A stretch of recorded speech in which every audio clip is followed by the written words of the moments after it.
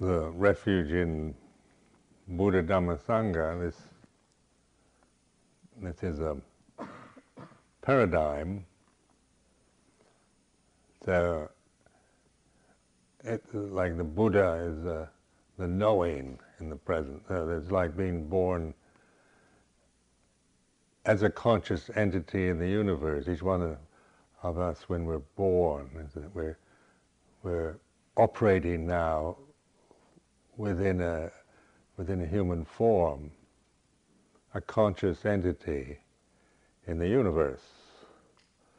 And this conscious entity we call ourselves, we give it a name, and we kind of create a personality around it, this entity.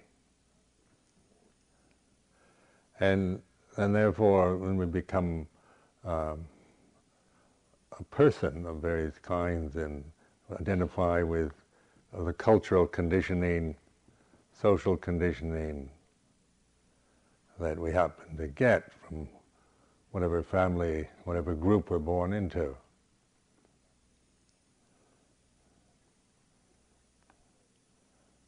And so this is a conditioning process that we believe in, and we interpret experience through these conditions.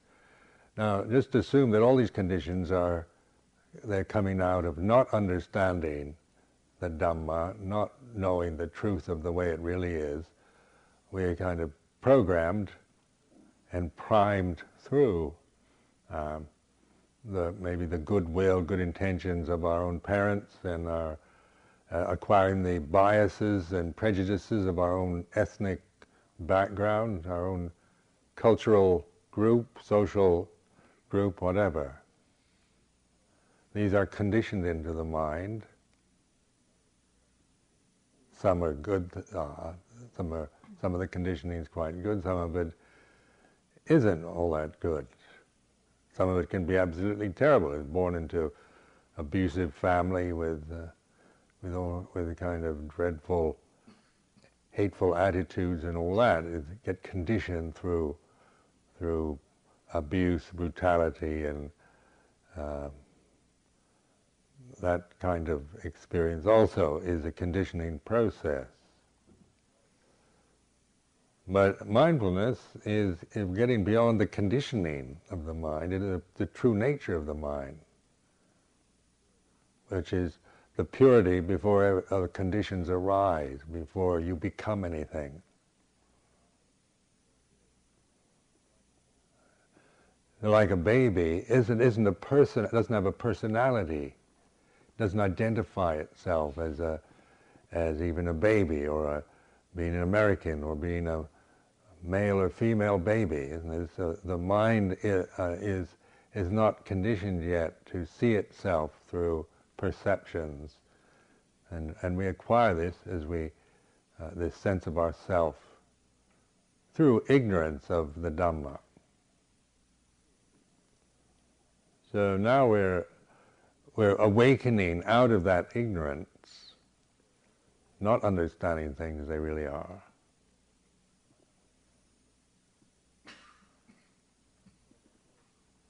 And so the ability to pay attention, awaken, listen, you're actually opening again that door to the deathless and to the purity of being before you become anything. So it's a state of purity and intelligence, but it's not personal. It has no personality to it. It has no color, no gender, no quality, no quantity. So it's like light, isn't it? Light itself, it is just light, and it has no color, but it makes color possible.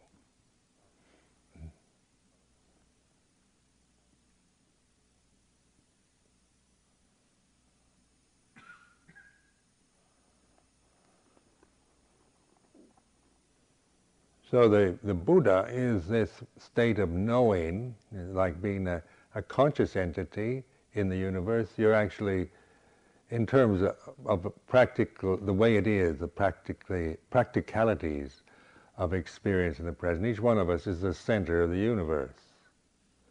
And this isn't, don't let this go to your head.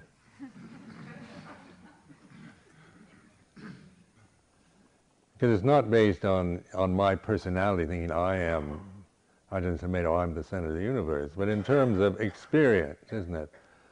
Right now, even though we're all sitting in this hall, each one of us is the center of the experience. So my voice is in your mind, isn't it? The conventional reality is I'm sitting up here and I'm speaking and you're hearing my voice, and you look at it in terms of a cultural conditioning and conventional reality.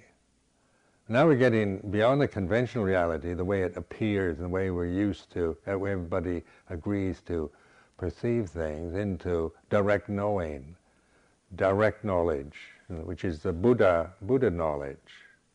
Buddha knows the way it is.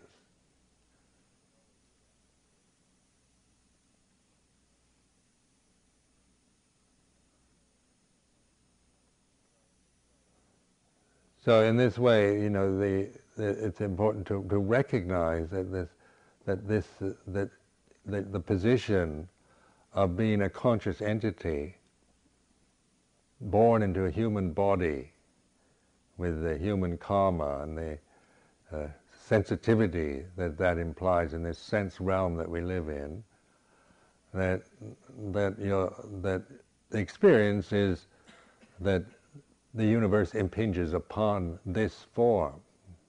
The pressures, the forces of the universe contact this form, this body, these senses. Now, how you interpret that, you don't have to. You can get out of your personal interpretations of experience, which makes it all. Which can make, when you look at it personally, it's very threatening, and one feels very vulnerable and very kind of frightened by the intensity of a whole universe impinging on this rather delicate form. So in terms of getting beyond interpreting from the personality view to the Buddha view, to the observing, contemplating directly the way it is as experience here and now.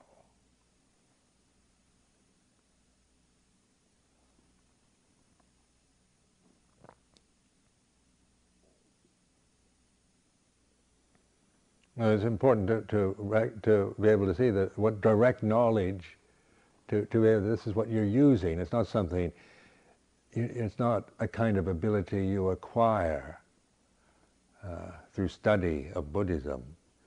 It's something you learn how to use. Wisdom is natural to this state. It's not something you have to get. It's something you're developing a confidence in using wisdom rather than trying to get wisdom from Buddhist texts or from Buddhist teachers or whatever. And so on the personal level, you might think, well, I don't have any wisdom. I've got to study hard and practice a lot in order to become wise, because I've made so many stupid mistakes in my life, and I've got so many problems, and so I don't have any wisdom. Maybe Ajahn Sumedho has a lot of wisdom. That's the conventional reality. That's the personal interpretation, isn't it? That's personality view. So direct knowledge is knowing that assumption, I'm a person with a lot of problems, I don't have very much wisdom, I have to practice hard in order to become wise, is what? What is it in terms of the present moment? It's a condition arising, ceasing.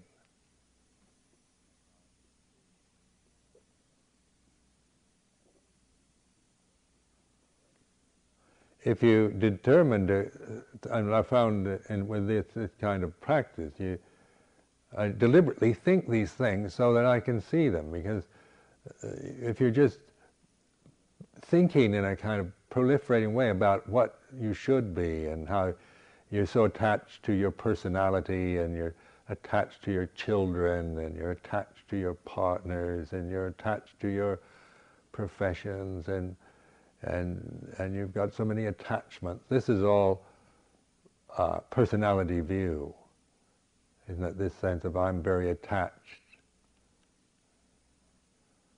And yesterday talking to a woman, she was saying how much she's attached to her grandchild. And so this idea of letting go of her grandchild.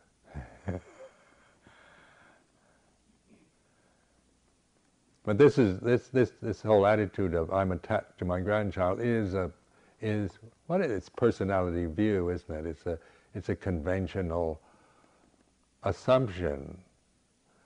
But in the present moment, this view can be seen, isn't it? It's a view. You can listen to yourself thinking, I'm really attached to my grandchild.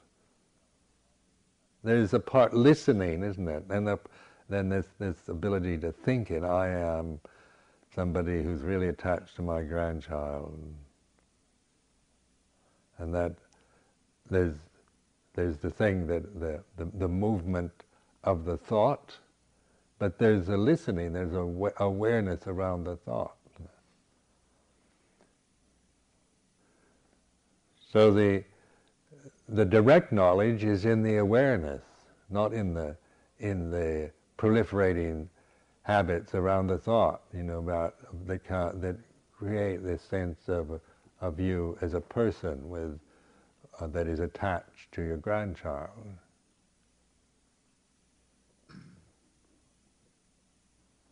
It doesn't mean saying I'm not attached to my grandchildren. It's the same thing, whether. But I mean, in terms of direct knowledge, and just to point out what it really is, very direct, immediate, and it's where wisdom is. Learning to use wisdom. It's there for you to use. You don't have to get it, try to become wise. Just trust yourself to use it more and more. To let wisdom be your refuge. So this is what the Buddhaṃ Saranang Gacchāmi really means. Buddha, the knowing, Dhamma is the known. In that it's a conscious experience, this state of that being a conscious form. We're in the state of knowing. This is a knowing realm. Consciousness is knowing. So we think of knowing as knowing about something, having a lot of views, opinions, ideas about things. But the Buddha knowledge is direct knowing, the way it is.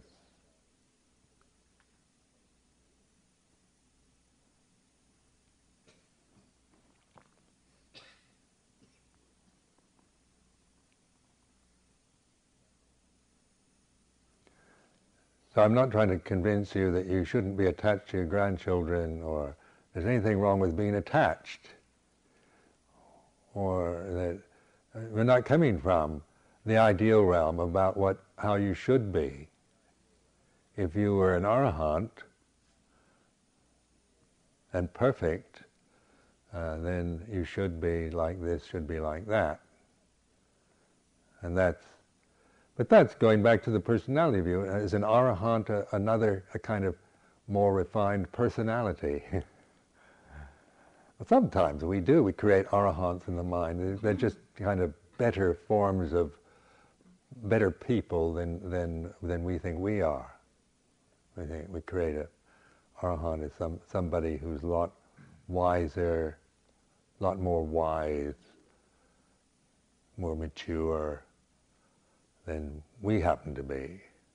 This is all still personality view, isn't it?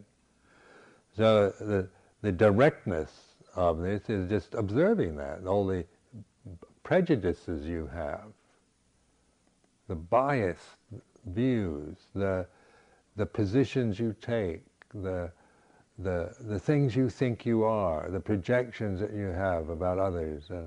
All these things are, well, if you really pay attention in your wisdom, you're seeing them in terms of what they really are, as conditioned phenomena arising and ceasing, because they have nothing to sustain them.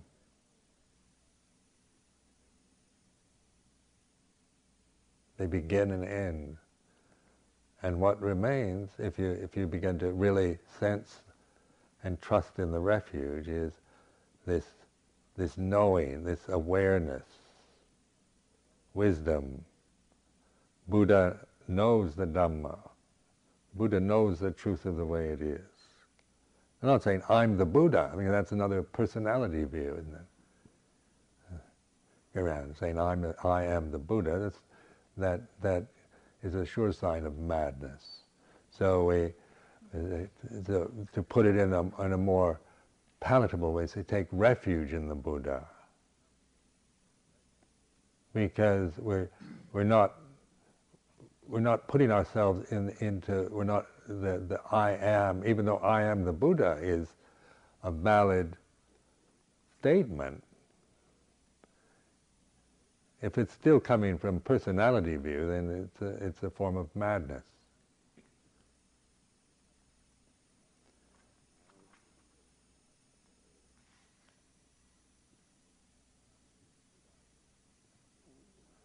So you can see why I keep encouraging you to trust in this awakened state, this attentive state I hope you're all in.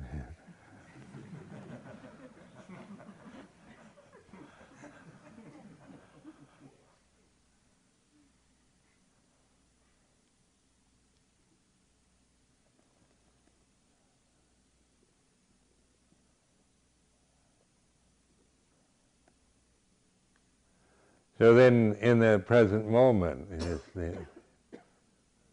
the posture, the grounding, the touching the earth, using the body, the physical body, that this body that we have to live with for our lifetime. So we're using this, but it's a helpful thing. It's something that can help us. If we look at it in the right way, we look at it in a personal way, then we suffer a lot from the body. Can any of us be as good looking as we would like to be, or getting old and hair falls out or turns gray or something, and vanity is a very cruel thing, isn't it? When you identify with your body and you look into the mirror and your critical mind goes off. Nose too big, eyes too small.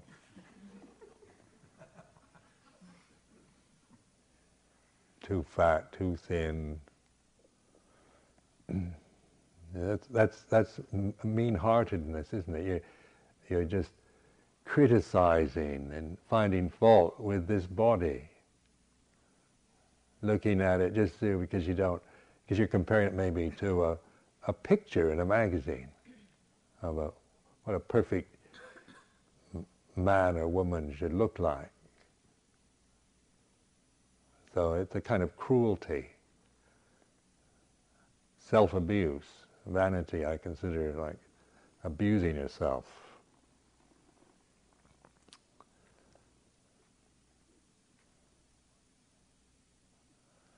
But wise reflection isn't cruel, isn't it? It's not demanding your body be anything, or feeling that somehow that you're inferior because your body isn't as good as someone else's, or isn't as attractive, or whatever. But it's beginning to recognize the opportunity how to use this body for mindfulness, for developing wisdom.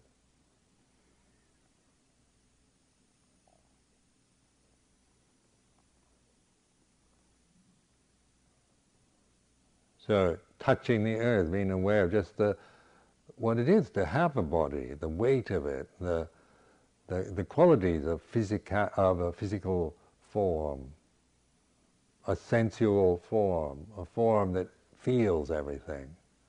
Now this is the experience of feeling.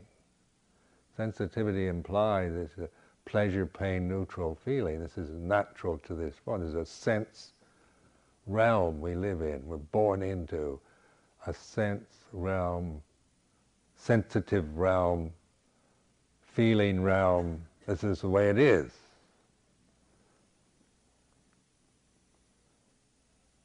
So we're in this sensitive form.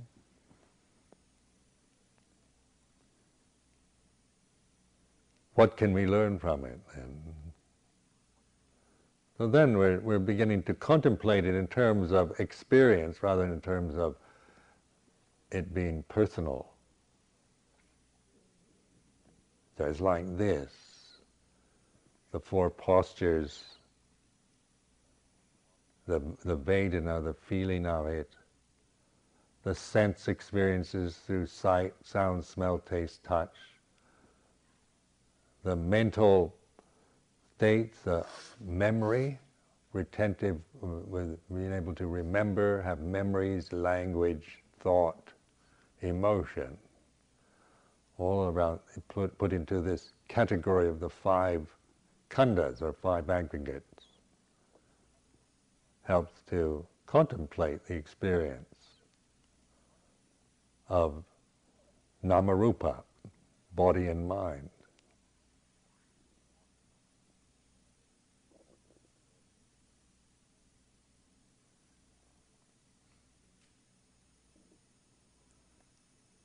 So there's this relationship. Buddha knows the Dhamma. So this direct knowing, when you're in the state of pure attention, and what you're aware of, and wisdom from Buddha knows the way it is, the Dhamma. And the way it is all conditions are impermanent.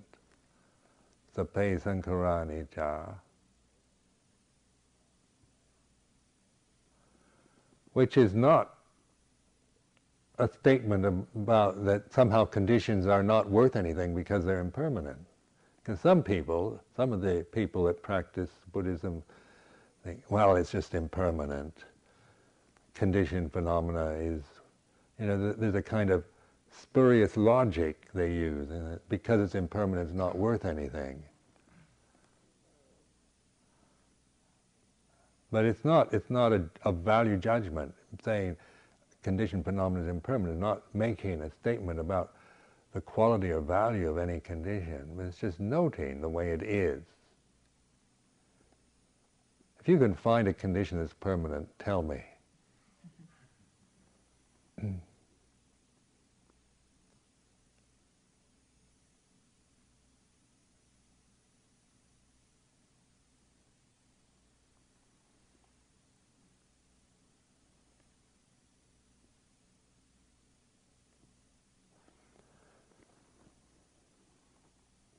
This sound of silence, the nada sound, helps to it's where you get to the edge, where it's like you're suddenly kind of in the state of this receptive openness. You can't get beyond that. It's like you've reached the eye of the storm, or the center, the still point, the center of being.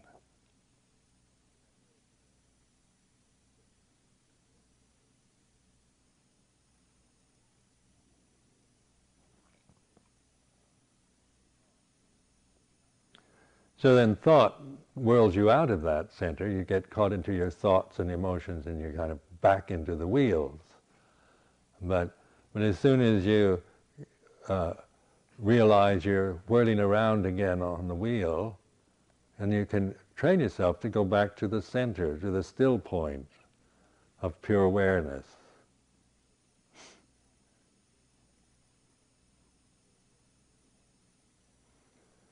Or like the eye of the storm, isn't it? The eye of the storm, in the middle of a storm, if you're in the eye of the storm, it's still.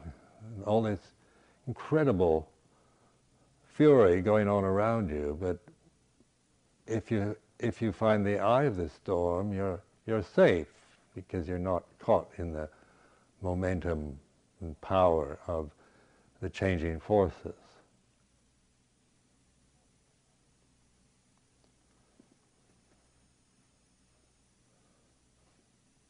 Another image that really meant a lot to me over the years is a kind of Mahayana image of a lotus in the midst of it that blooms in the midst of the inferno is indestructible.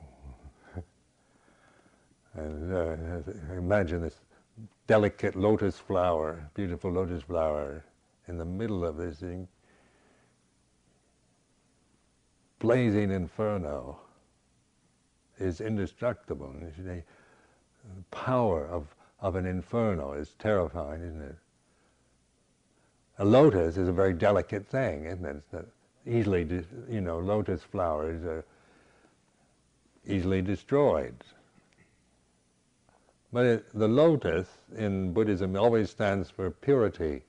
So you see like Buddha images always sitting on lotus thrones, and the lotus is a symbol for purity. So in that still point, that still center, it's pure. That's purity. If you want to know what purity is, that's it. You don't have. It isn't something that you don't have. No matter how impure your thoughts might be, purity is never stained by anything you think or do. It's always present. So, and contemplate this. I remember years ago when I became a monk, trying to always become pure through the keeping the rules and trying to control my thoughts and becoming a really good monk. And no matter how strict I was with the Vinaya and how good I tried to be, I never felt pure.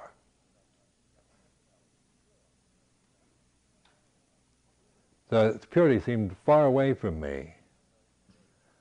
It just seemed so remote a possibility because I was looking at purity as something that I didn't have, and that I had to get it through being, fitting into the ideas I had of what a good monk should be. I had this feeling that no matter how hard I try, I never feel pure. Because that's coming from personality view, isn't it?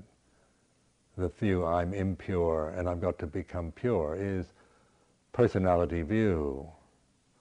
So then changing from that, recognizing the hopeless trap of personality view, gave it up, trying to be believing in my personality views, and contemplated this state of, when I'm in this silent point,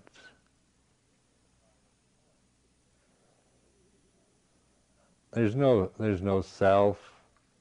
It's beyond the conditioning, beyond the person, beyond the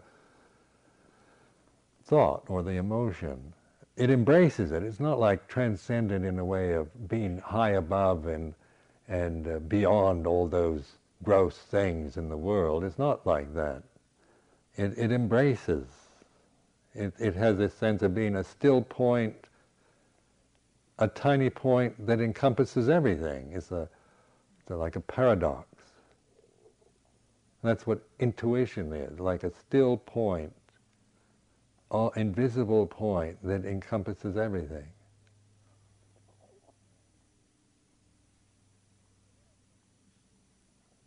And so then I began to realize this is purity. This state, when I'm in this, when I relax into this awareness, that's pure, and I trust in that purity isn't something that comes and goes, whether I'm aware of it or not. That's something else. But it's also very important to realize that that's your true nature. So you do have a real refuge that you can depend on to reflect all the kind of fears and desires and acquired habits that you have as a personality.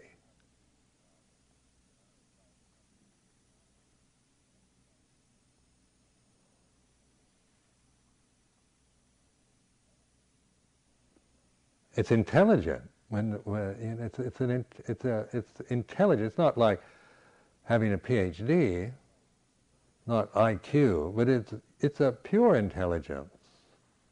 It's alert. It's clear. The mind is.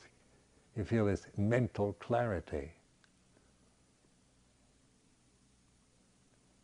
and the ability to discern all conditions are impermanent and to discern the conditions and the unconditioned. So the human entity that we are, each one of us is a point in the universe it's on the where you're on the edge between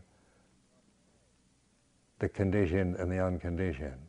That's why in this human state you can actually know conditions this way, unconditioned is like this.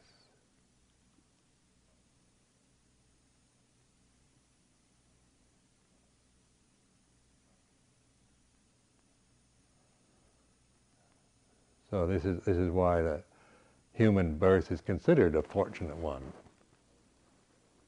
Ajahn used to say, being born as a human being is very fortunate. And when I first went there, I felt I was so cynical. I thought being born as a human being was a bad joke. I couldn't believe in God anymore. He's a joker. This is a joke. And not a funny one.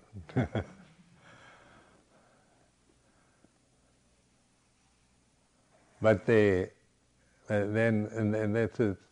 they pointing to this, and like Luang Por Chah saying that this is a fortunate thing. You realize it is that each one of us has this good fortune now to reflect, to learn, to understand.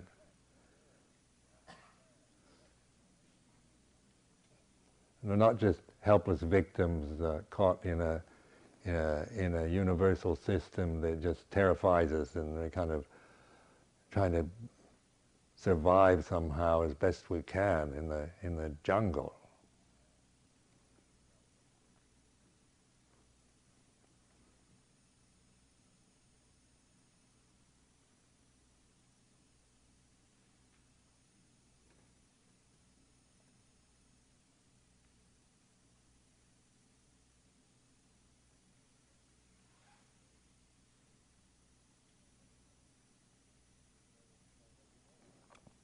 So this direct knowing is discernment between suffering and non-suffering, self and not self, attachment and non-attachment. You have words like nibbana in Buddhism. And yesterday, talking to the staff, and they're asking me, why do nobody ever talks about nibbana? And I've been criticized in Thailand for talking too much about nibbana.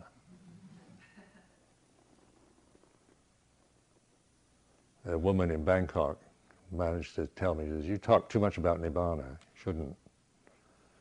But I'm interested in nibbana. That's the whole point of being a monk, is to realize nibbana.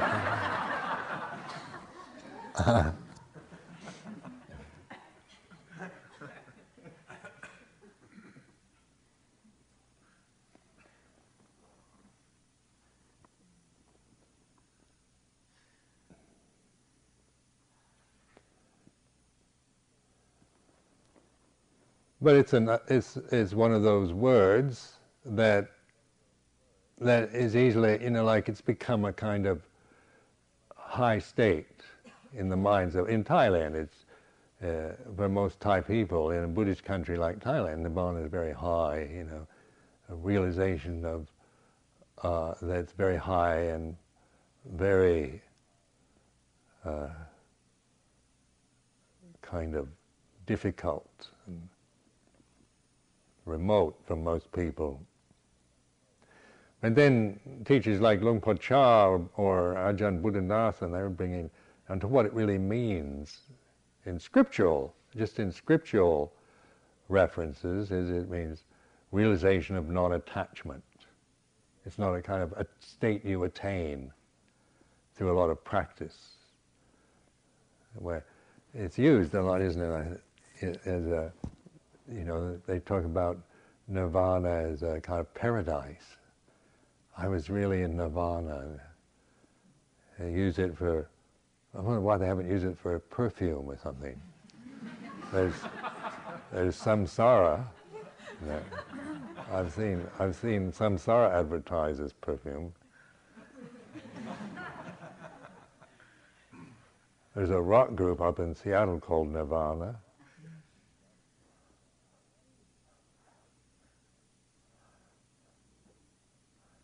But it really means, referred to in the Pali Canon, it's the means in the realization of non-attachment.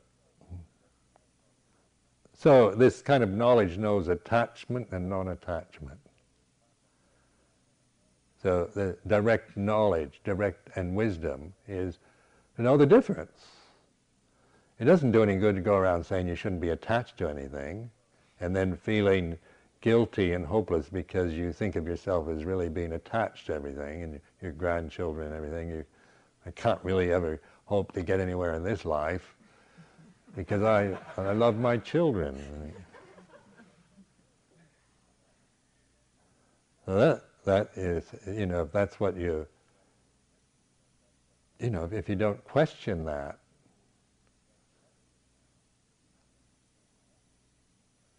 what do you really mean? What is the direct knowing in this case? Is that is a feeling, a thought that maybe you're attached to. You're attached to the thought of I'm attached to my grandchildren.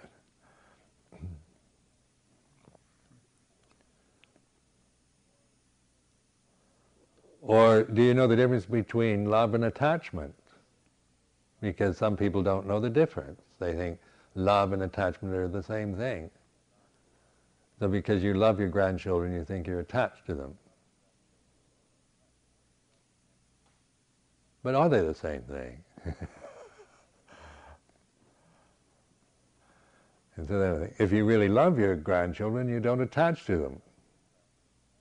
When you're attached to your grandchildren, attachment always implies ignorance, and that comes out of ignorance and then selfish interest. So you say, I love my grandchildren, but you really want your grandchildren to obey you and do what you want, and you need them for your own emotional happiness, and you use them, exploit them. That's attachment. That's not love, is it? That's attachment. I need you for my well-being, kind of thing. But love has no conditions on it. That loving doesn't, it doesn't make demands. If you say, I love you only if you obey me, that's not love, is it? That's blackmail.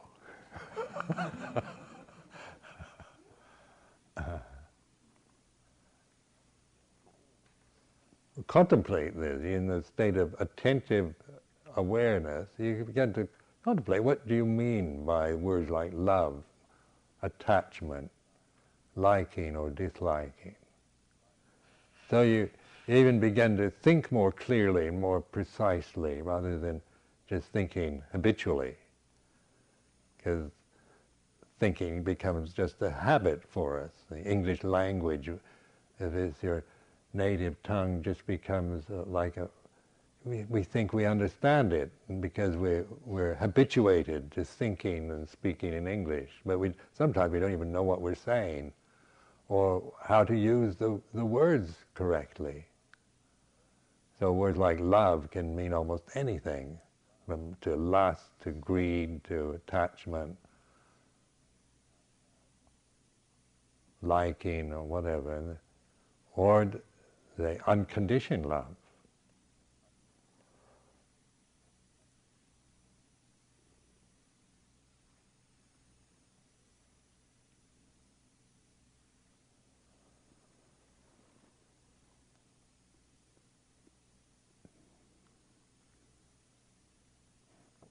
So the discerning ability, the Buddha knows the Dhamma, the knowing, is this discernment is to know the conditioned and the unconditioned, the created, the uncreated, the compounded, the uncompounded, the death-bound condition, the deathless reality, the path and not the path, suffering and not suffering, self and not self. This is wisdom. And this is something that you don't acquire, something you use through reflecting, through observing, through paying attention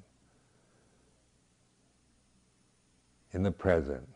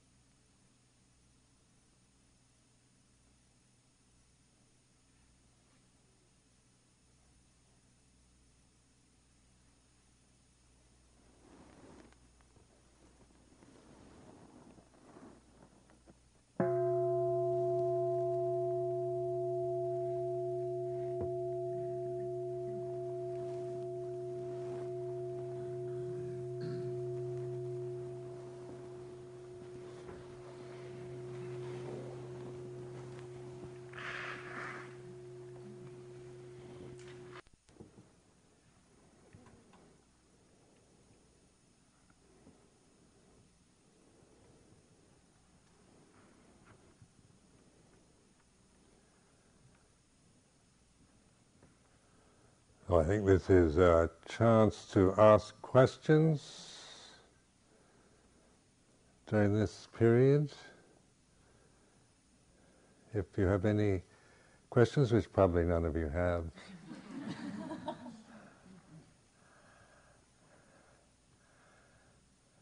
Yes? If you had an object, and it was an anapasati with the breath, but sometimes the monotone strongly overcomes that in a way that I lose track of the breath. I sometimes don't know quite what balance to make of that, or just to let it occur and not return to the object and just let the object just arise and be. And it's a little bit confusing to me because I know more about the breath, but I feel the other object is very good for me sometimes. Well, it's where you just experiment, see what is useful. Like I found the nodded tone more useful in terms of giving a kind of expansive awareness and calm, where I can also, in that, gives a space and in which to investigate, like self and non-self, and where you can actually kind of observe what self really is as an experience, rather than you thinking that you're a self, or kind of as an ongoing thing, and where you begin to see when there's silence, there's attention, there's mindfulness, but there's no self. Then when you start thinking about what I like, don't like, then you realize there's a self arising. So you're able to get a clear view of what is self, what is non-self, and that gives you a confidence to develop. You see the suffering from being a self all the time. Then your path is very clear. That this is the path, non-self, because there's no suffering here. And when I become somebody again, then I start suffering. There's no point in suffering if there's a way out of it.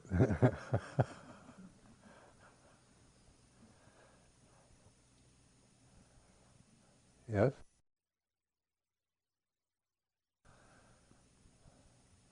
How do you help her cultivate it? Well, with the pressures of these examinations, she'd get wound up into the feeling very stressed, and understandably so, because it's a very demanding thing, medical school, and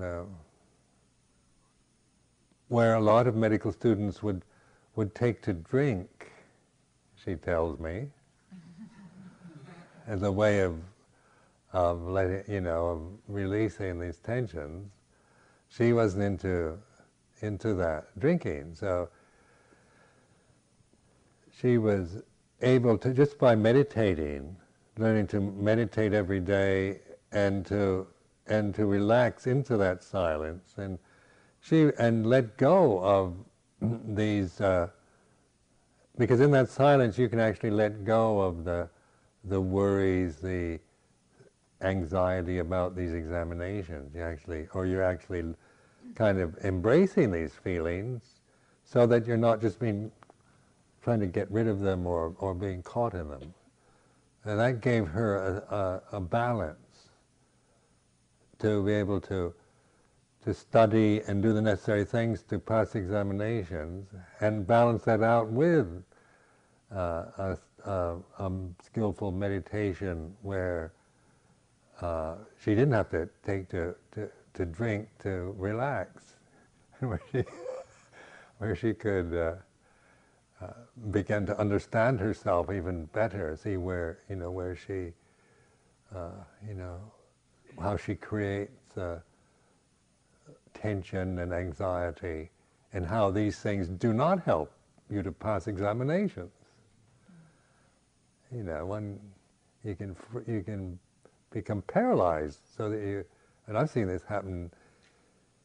I remember when I first went to London. There was a Thai woman, Thai student doing a PhD in London at the University of London, and she got herself in such a tense state she couldn't do anything.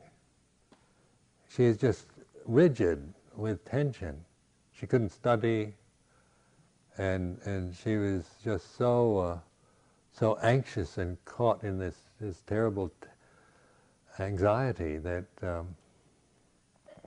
she didn't know what to do. So I taught her meditation,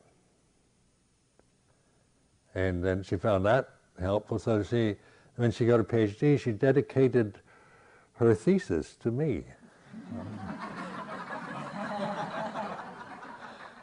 I'm quite flattered by that.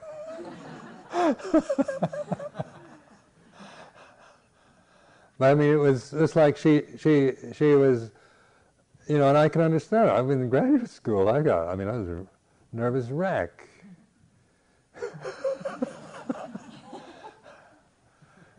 I mean, I wish I knew how to meditate when I was in university. I guess my question comes out of, I practiced in another tradition for a number of years, sort of shabd yoga, and the shabd is the sound. And in that tradition, the sound comes of its own accord, so you don't really have much control. In fact, if you try very hard, then that's not really the way. And so I was wondering,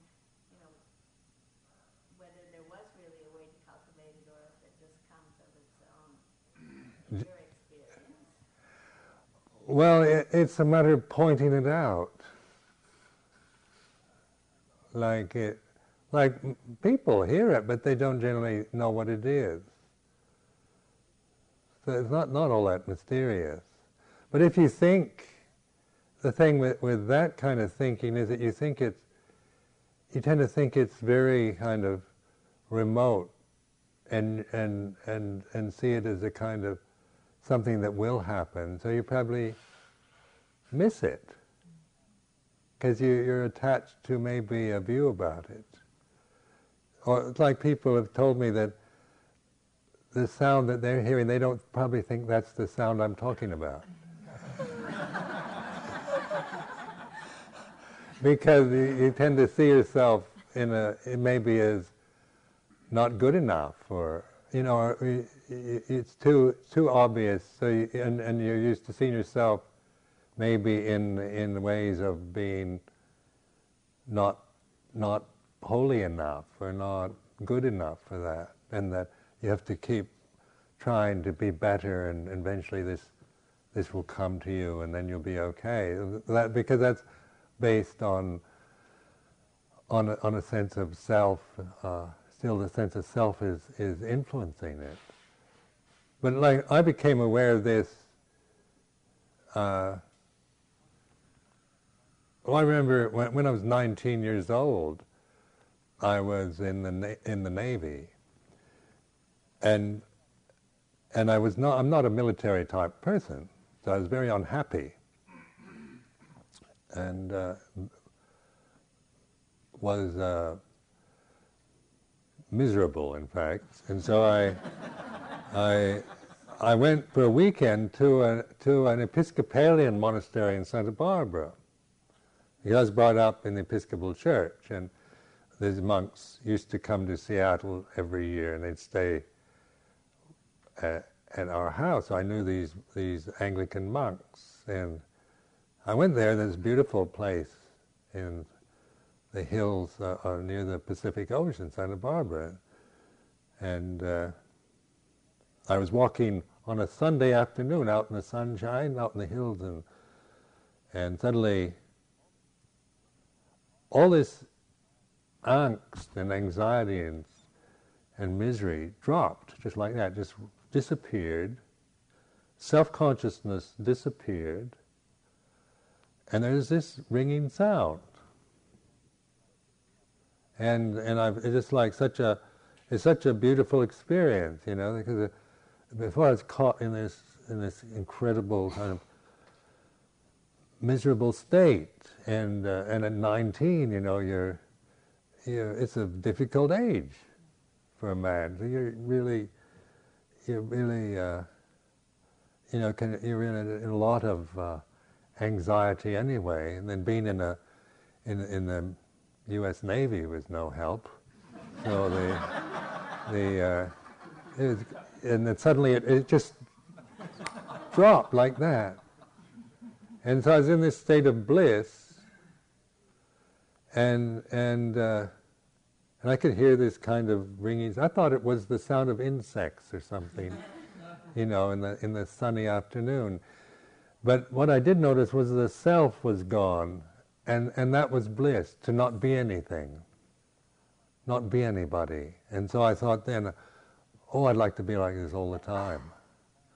And I went back to the naval base that evening in San Diego, and all the self things kept coming back, but I didn't know what had happened. But I didn't know what it was. I wasn't on drugs or anything.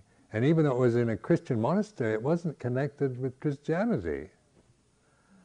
So then 2 years later, I came across Buddhism, and figured it out that I probably was experiencing no self, So that's one reason why I became quite enthusiastic on Buddhism after that, because something in me resonated with that teaching.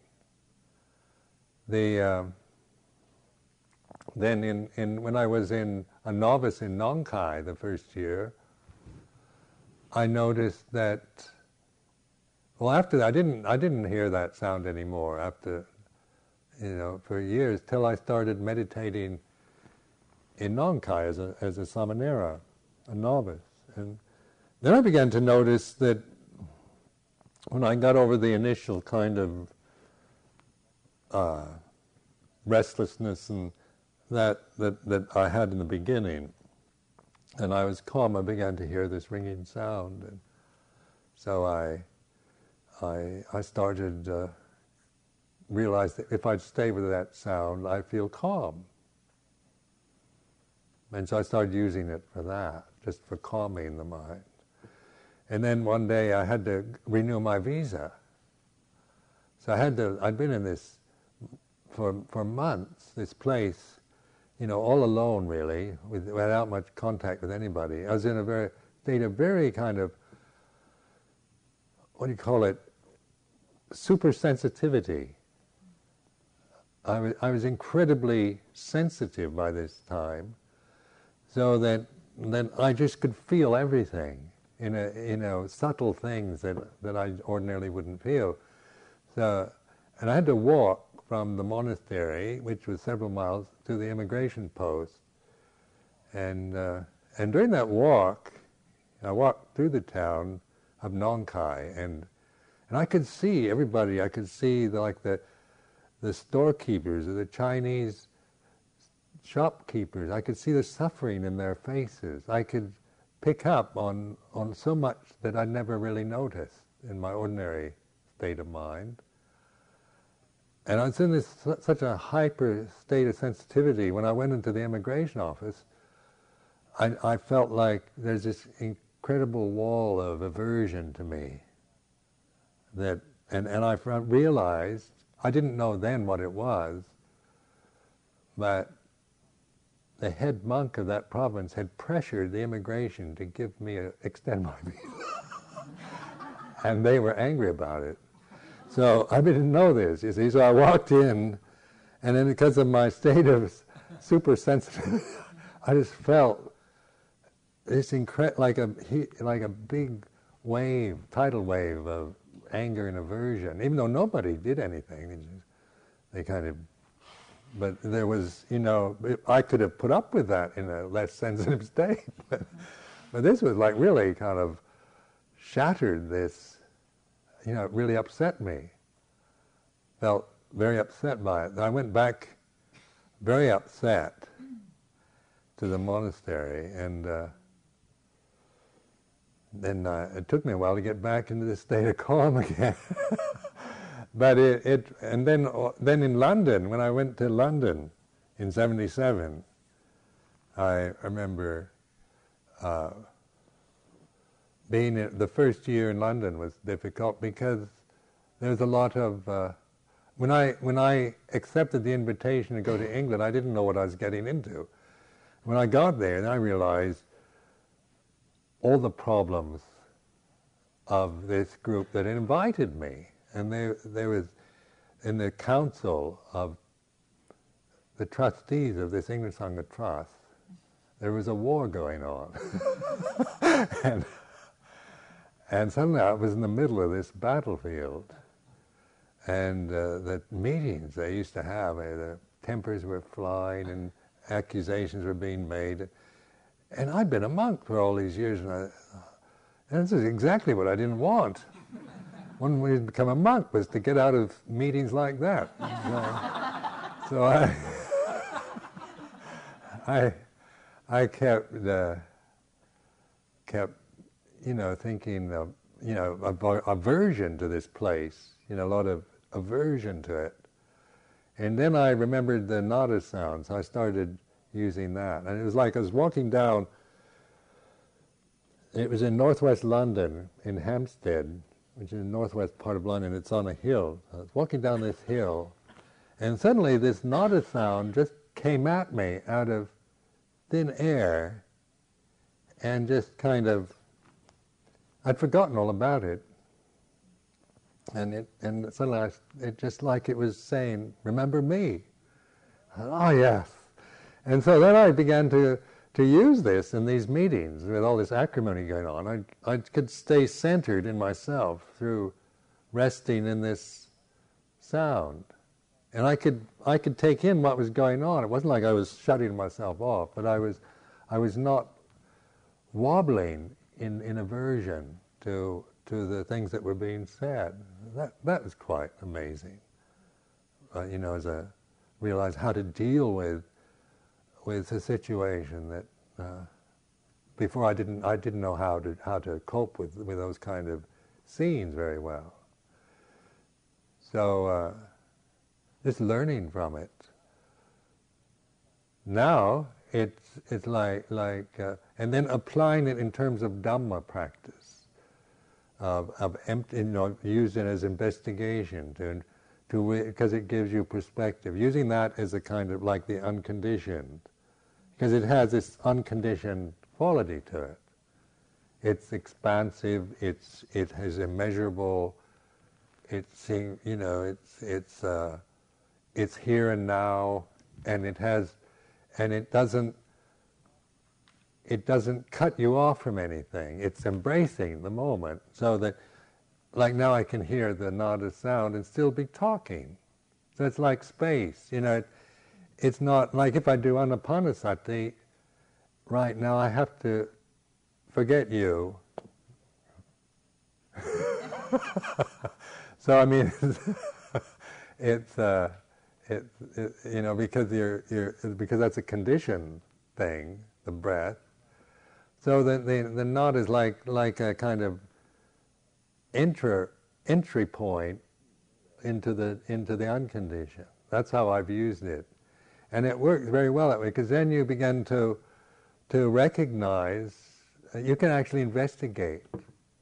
Like I was saying to this woman here about self and non-self, and suffering and non-suffering, and attachment and non-attachment. So you begin, then your wisdom faculty starts being activated. Because that's what Buddha wisdom really is about, is this discernment that we can do within the human perspective. Because we're on the edge between the conditioned and the unconditioned. And that's one image I found. Like in T.S. Eliot's poem, to apprehend the points of interest of the time with the time, intersection of the time with the timeless is the occupation for the saint. I mean, it's like the point of intersection of the of time with the timeless. It's like in the human, this mindfulness in the moment, like the intersection where time and the timeless intersect. So you can look at this, at the time-bound things like your thoughts, feelings, sensory experiences. You see them as anicca, dukkha, anatta. You know, you're looking at the time and then the timeless. So it's like this. It's the point of intersection, this human present moment, and it's like the Buddha is at that point of intersection, and can discern the time and the timeless, conditioned, unconditioned, self and non-self, suffering and non-suffering, grasping and non-grasping.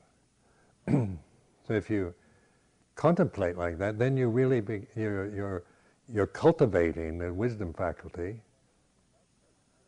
So then you naturally see, well, no self, no suffering, unconditioned, nibbana. All these are non-grasping. You realize this is the path, here and now.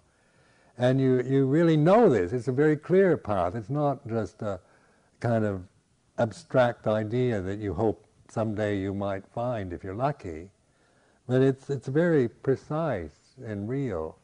And then you can see the conditioned realm and accept the conditioned realm for what it is without being aligned with it or bound into it. So you can't operate within the conditioned realm with the society and your family and so forth. It's not like, I'm going to Nibbana, goodbye. Goodbye, cruel world. I'm fed up with you. And even though you feel like that sometimes, but that's still the self. You know, if I hate the world, that's the creation of myself again into the world. So it's not a matter of despising the world or the conditioned realm, but knowing it for what it is. So you're not just being stuck and bound into an endless circular motion of samsara. Like the word samsara in Pali means this endless cycle. Like if you look at the way you're thinking, you just go around and around with conditions. One thought goes on to another thought, and it just goes on and on and on. So the samsara is like endless cycles. They just keep going around and around and around and around. Nibbana is where you let go of the cycles.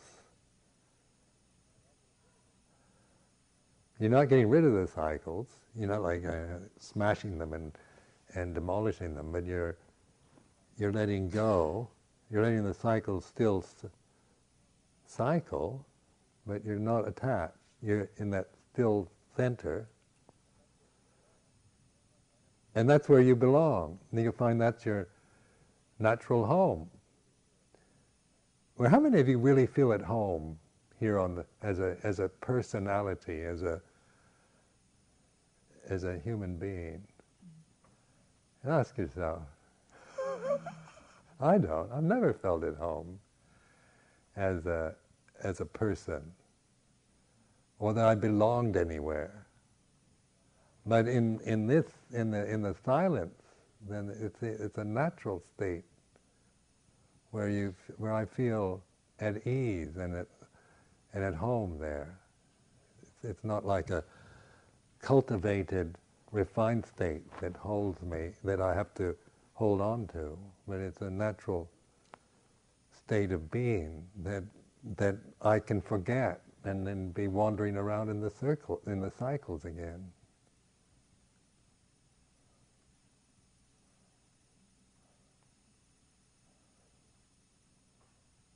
Yes? there's only anatta, anicca, dukkha as right view, and any other view, any other thing that occurs that doesn't have those three views is not right view, or it's just an idea about right view. In other words, for wisdom, once you start seeing that, you see the world, you start seeing that. Does wisdom express itself through your thoughts? Do you have to see anicca and dukkha? You have thoughts about it too, don't you?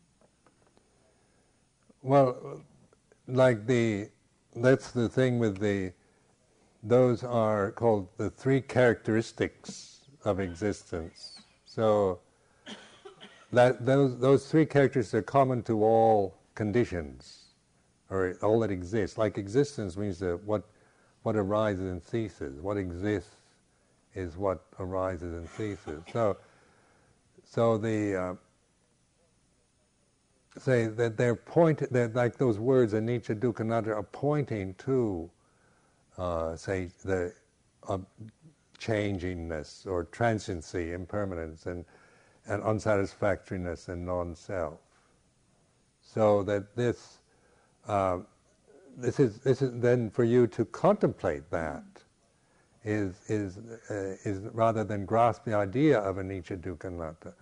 So like some people do grasp the idea, they'll grasp the idea that everything is impermanent, and they think that they really are, that that's wisdom, that they believe everything is impermanent, where actually they're grasping the idea of impermanence rather than using the concept of impermanence to remind them to contemplate impermanence. You see, so what the Buddha is asking us to do is to develop this kind of intuitive attentiveness to the way things are, which is not a view in itself. It's not like right view is that right view is that everything is impermanent, but the everything is impermanent is a kind of pointing, is an encouragement for you to contemplate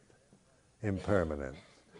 Then right view is much more like a profound understanding of impermanence that comes through your own observation of it, rather than through grasping the idea of it. Because a lot of people just grasp Buddhist ideas, and then it becomes just kind of, they'll just use everything's impermanent. There's a kind of dismissal of life. They use it as a way of dismissing experience. It's all suffering. They'll say, remember somebody said, I remember commenting on the beautiful flowers, and they said, well, they're only going to fade and wither. They're impermanent. And that was a kind of depressing way to look at life. I think, is that what Buddha wanted us to do? Just saying, look at the flowers.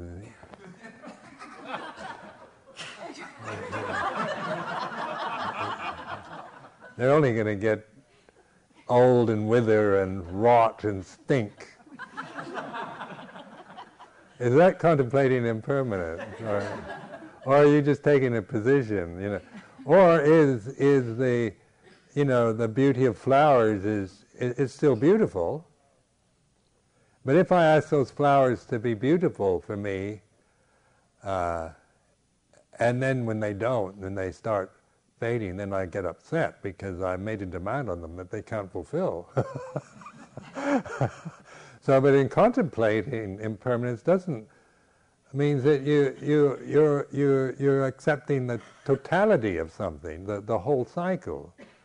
So they, like the flowers at their peak moment, at their most beautiful, and you can rejoice in the beauty of something without grasping it. And the Blake poem, the he who binds to himself a joy doth the winged life destroy. But he who kisses the joy as it flies lives in eternity's sunrise. So that's been another thing to remind myself, kissing the joy as it flies, to not hold on to happiness or beauty or anything like that, not try to own things or hold them and keep them, because when you bind to yourself a joy, you kill it. You kill what you love. You destroy joy by trying to hold on to it.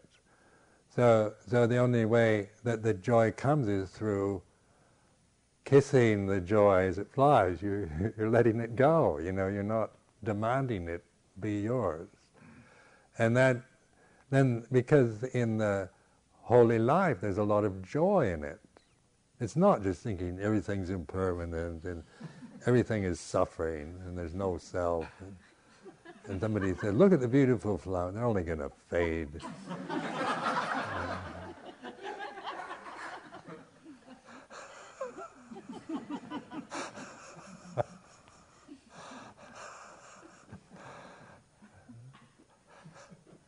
That's a real killjoy, isn't it? Yes? I'm interested in your ordination of the bhikkhuni. I'm just wondering what is your intention as far as reestablishing the lineage, say as comparing to the Buddhist time, or is this going to be another Mechi situation as the time?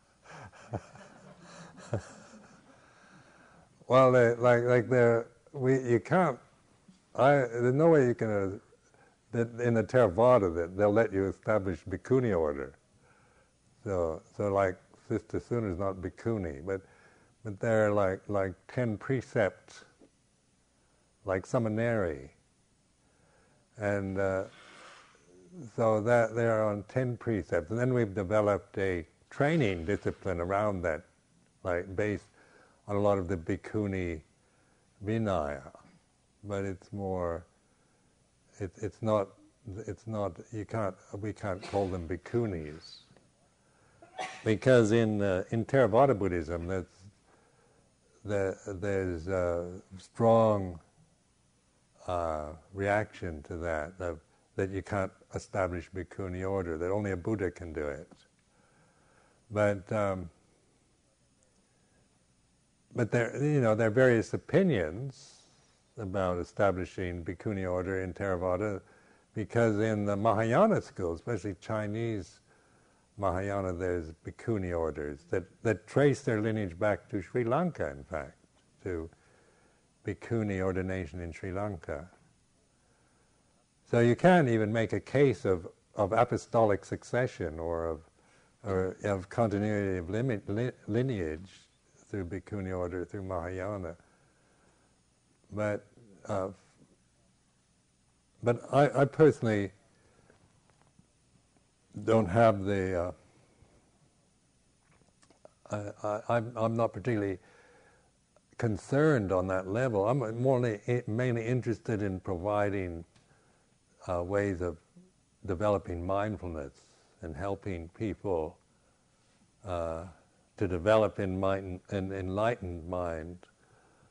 So I'm not into kind of being a pioneer for a bhikkhuni order, but I've certainly, in England we've tried to present forms that are more useful for the women who take on the monastic life, because like the Mechi or the Thai nun, that works in a situation like in Thailand, but so it's part of a whole cultural quality there that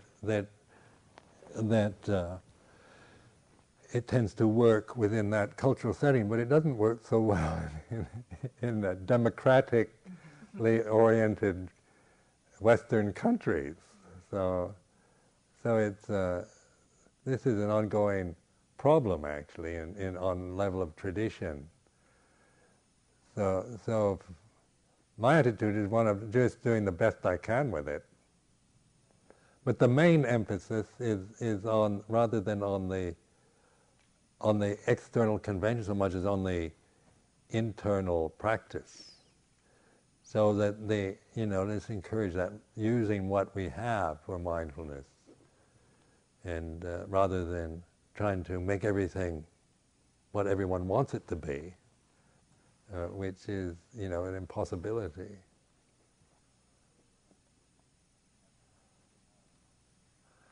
I don't know how much, how successful it will be. Time will tell. Yes? What makes this practice a religion for you, as opposed to just a technique? Last night, Sister Sundara, speaking about in Thai, has a very simple view of there's skillful thinking and there's unskillful thinking. And I wonder where it goes. It makes the leap from simply being a technique that we practice over several days, and we can develop this, and then goes into the realm of the metaphysical, and opening the gates to the deathless and all that. Where does it become a religion for you? Well, to me, a religion, the word religion comes from the Latin root religio, which means a bond. So it's like a binding of some sort. So it's a religion is a vehicle that points to the deathless reality. So it used to be, like in the West, we think of religion as believing in God. So that, Christians oftentimes think Buddhism is not a religion because we don't have a concept of God. So that they think we're not a religion, we're a humanistic philosophy. I've heard that from many people. But that's just because religion in Europe and America has mainly been through believing in a deity, in a God, in a creator God, in having a theology and so forth, a metaphysical, a highly developed metaphysical doctrine. And yet the Buddha approached the religious question from almost the opposite end of the Judeo-Christian one, which is one is starting at the top, the Buddha started at the bottom. This is how I see it. To be a Christian, you have to believe in God. And in Buddhism, you say there is suffering. So suffering isn't a belief. You don't believe in suffering because suffering is a common experience that we all have. So it's not a metaphysical truth. It's a noble truth. Suffering is a noble truth, and it's the most common experience we all share, whether rich or poor, male or female, whatever race, nationality. It's a common, from at the time of the Buddha to the present day, suffering is the same thing. We suffer in the same ways. So the noble truth is to understanding suffering, which takes you to a metaphysical realization, which is the deathless. And so it's the Buddha approached the religious path through an existential truth, a reality that we can all recognize easily, and through pursuing that with wisdom, we realize the deathless reality. So, in terms of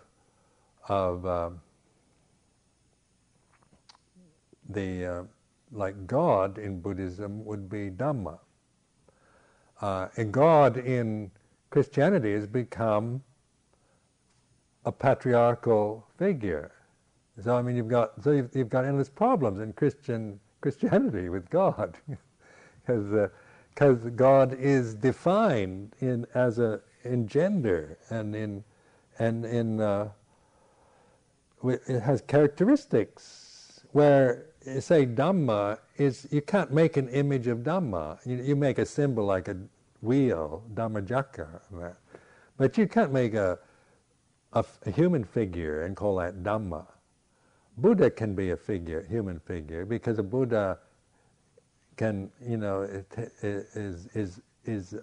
then take human form. But ultimate reality is formless. There's no. You don't want to give it a form. You don't want to make it male or female or red or blue or anything else. So in this way, Buddhism doesn't have this problem in regards to ultimate reality. So for me, the religious pursuit is this realization of this unconditioned, and so so this realization is the Buddha's teachings are pointing to that reality. But oftentimes one grasps the teaching and never sees the reality, like the finger pointing at the moon.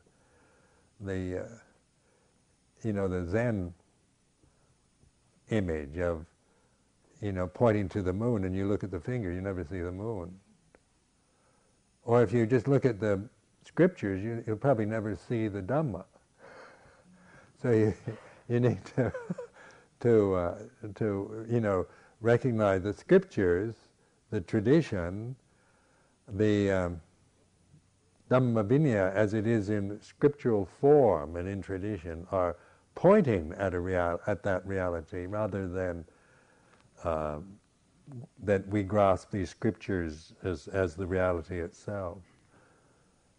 You see, so and this is where, like in England, the intermonastic dialogue, you talk to Catholic monks and nuns, and about this, and they agree. When you get into mystical side of Christianity, you realize that you have to let go of your patriarchal figure of God. And I remember going to a Cistercian monastery up in Scotland for a weekend, and they had in their library they had all these books by Thomas Merton, and they were all really glad to have 3 Buddhist monks come and spend a weekend. We had long discussions on practice, but then the real problems came when it came to the subject of God. And then you could see that some of the Catholic monks, they couldn't understand how we could live a holy life without a personal relationship with God. And this is what the emphasis of this kind of personal dialogue with God in your mind or in your practice.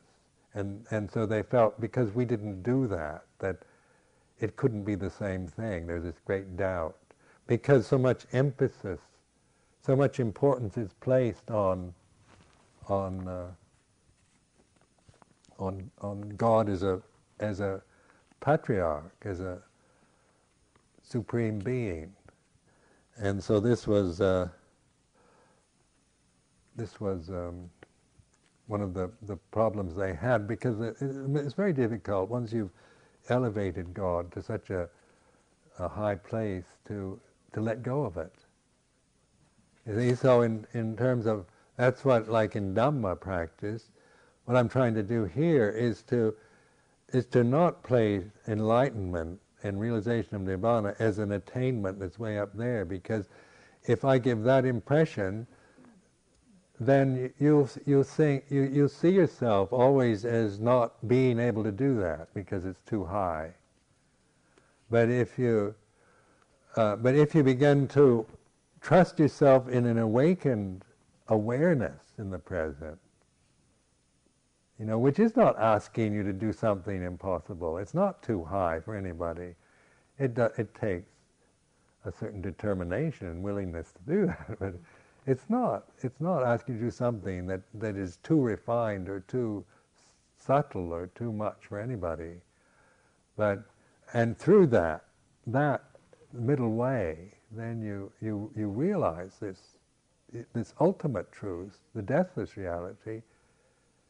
But you have to let go of all your views and opinions about it, and learn to just trust in the simple act of awareness, simple state of pure attention.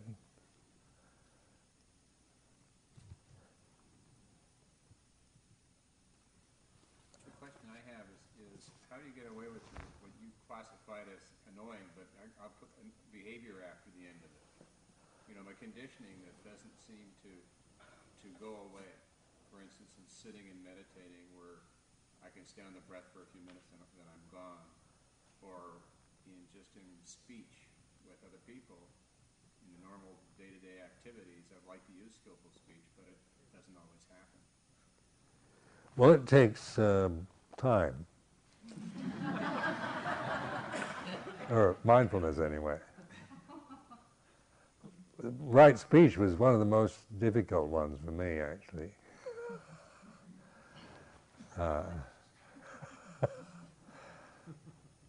But because speech kind of comes out so quickly before you even, then you can be saying things before you realize what you're saying.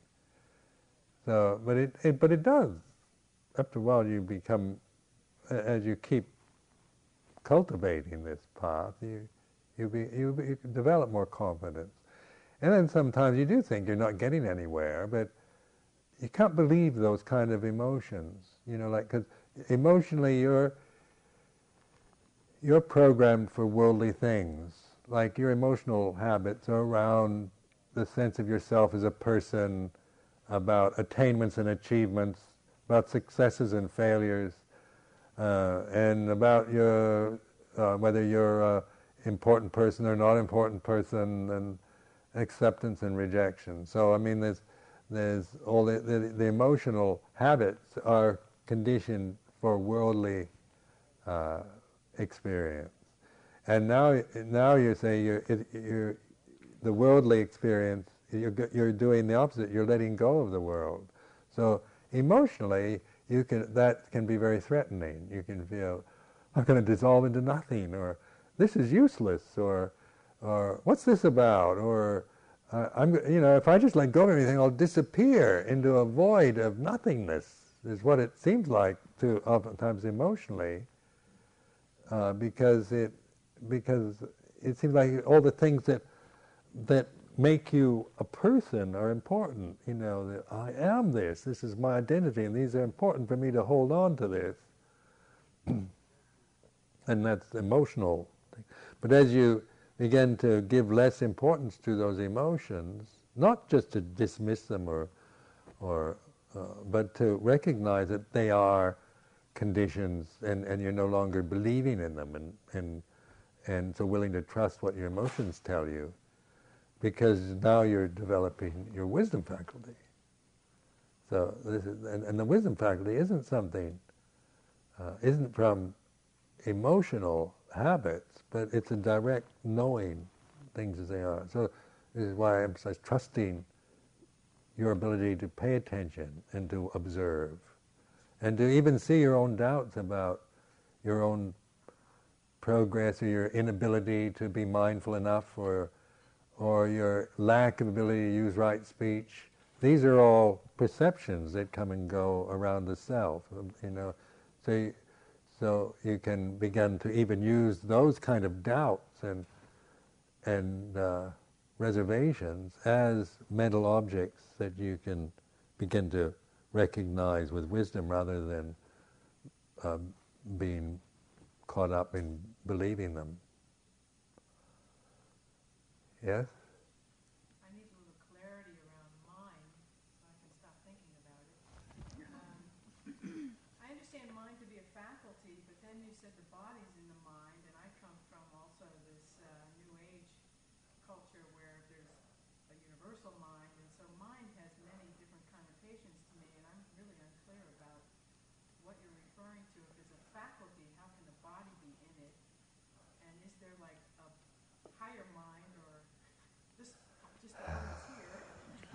Could you speak to that, please? Well,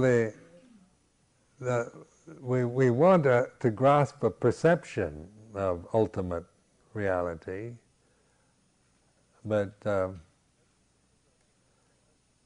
I mean, but the Buddha actually seemed to avoid things like higher mind and like in Hinduism, you have the big self and the little self and the Atman and so forth. And the Buddha seemed to not want to use those kind of terms. So he actually presents no kind of metaphysical speculations. Like Hinduism is a very metaphysical approach to, to talking about the ultimate and the absolute and the big self and the overmind and universal consciousness, things like this. The Buddha never in one scripture he did point to the what he called the Vinyanang Anidasanang Anantang Sappado Pabang, which is consciousness that is unlimited and deathless and radiant. But there's only one reference in the whole scripture. And so people grasp that. But the value I've found through the Buddhist approach is just seeing that very desire to have a concept, to apply to ultimate realization. Where Buddha was using it more through like non-grasping, like Nibbana means non-grasping, non-self, and it tends towards, logically towards a kind of annihilationism. But in terms of, but we're not approaching it logically anymore, but intuitively. When you let go of everything, including the desire to know about the true nature of mind and what it's called, then what's left? And this is why I keep pointing to this trusting yourself to realize that, not your ego. Because like just in any moment, like when I let go of everything, what's left is a pure state of attention. And intelligence, it's not personal anymore. It's not mine. And I began and as I see that more and more and reflect on it, then I don't need to have a name for anything anymore. It's like knowing without perception. It's a direct, intuitive knowing without perceiving it in any way, and that is the ultimate act of faith, really, where it's like jumping into the abyss, into the black hole, which are images of where you're going into the total unknown without any map. And like an abyss is like, it's dark and frightening. But just because of your faith and trust, you're willing to throw yourself in. What happens? And so these are the conundrums of the holy life.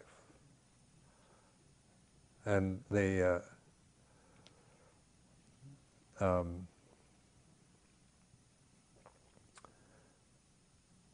like in the crucifixion, that a scene where like I use that as an example, a Christian example of where the Christ is nailed to a cross, subjected to torture and humiliation.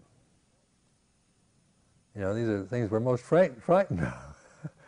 Stripped naked, made fun of, and tortured, and then the forgiveness. He says, "Forgive them, for they know not what they do." Then he says this strange thing about the cry of, Father, why hast thou forsaken me? That even, not only is he being rejected, tortured, humiliated from above, but God deserts him. And then the surrender. The kind of surrender in the midst of total desolation and loss. I mean, that's a really harsh image. But in terms of I mean, that seems to be slightly extreme, in terms of oftentimes interpreted a historical act by the Christians. But in terms of a historical event by the Christians, but in terms of spiritual development, what I call is that more and more, as you see through the pain and the suffering of your attachments and the body, the identity with your body, with your emotional habits and thoughts, and when you really see the suffering caused through attaching, then it becomes, your faith in this path becomes very clear, and you realize that this path is here and now, it's ever present, it's deathless, timeless, it's realizable before you die, and it's always, no matter what happens, no matter how much you get tortured, abused, humiliated, and deserted and betrayed, it's always here. So I mean that. but that for you to know that rather than believe in some kind of deathless reality as an abstract idea, that doesn't work. And then you need more like maybe to personify that as some kind of holy figure that loves you and that gives you a... But then even with Jesus, that deserted him on the cross, that belief in a holy divine Father that loves me, that deserted him at that moment. That image was lost. But then the act of faith was in surrender, and to the suffering of the cross. So in terms of just our own practice, I just apply that in new ways. I hope I don't have to be crucified or experience such a miserable thing in my life, but if I can deal with just the ordinary irritations of monastic life in that way, I mean, I don't want to be put up on a cross. But how well do I do in just daily life in the monastery? Can I forgive people for they know not what they do?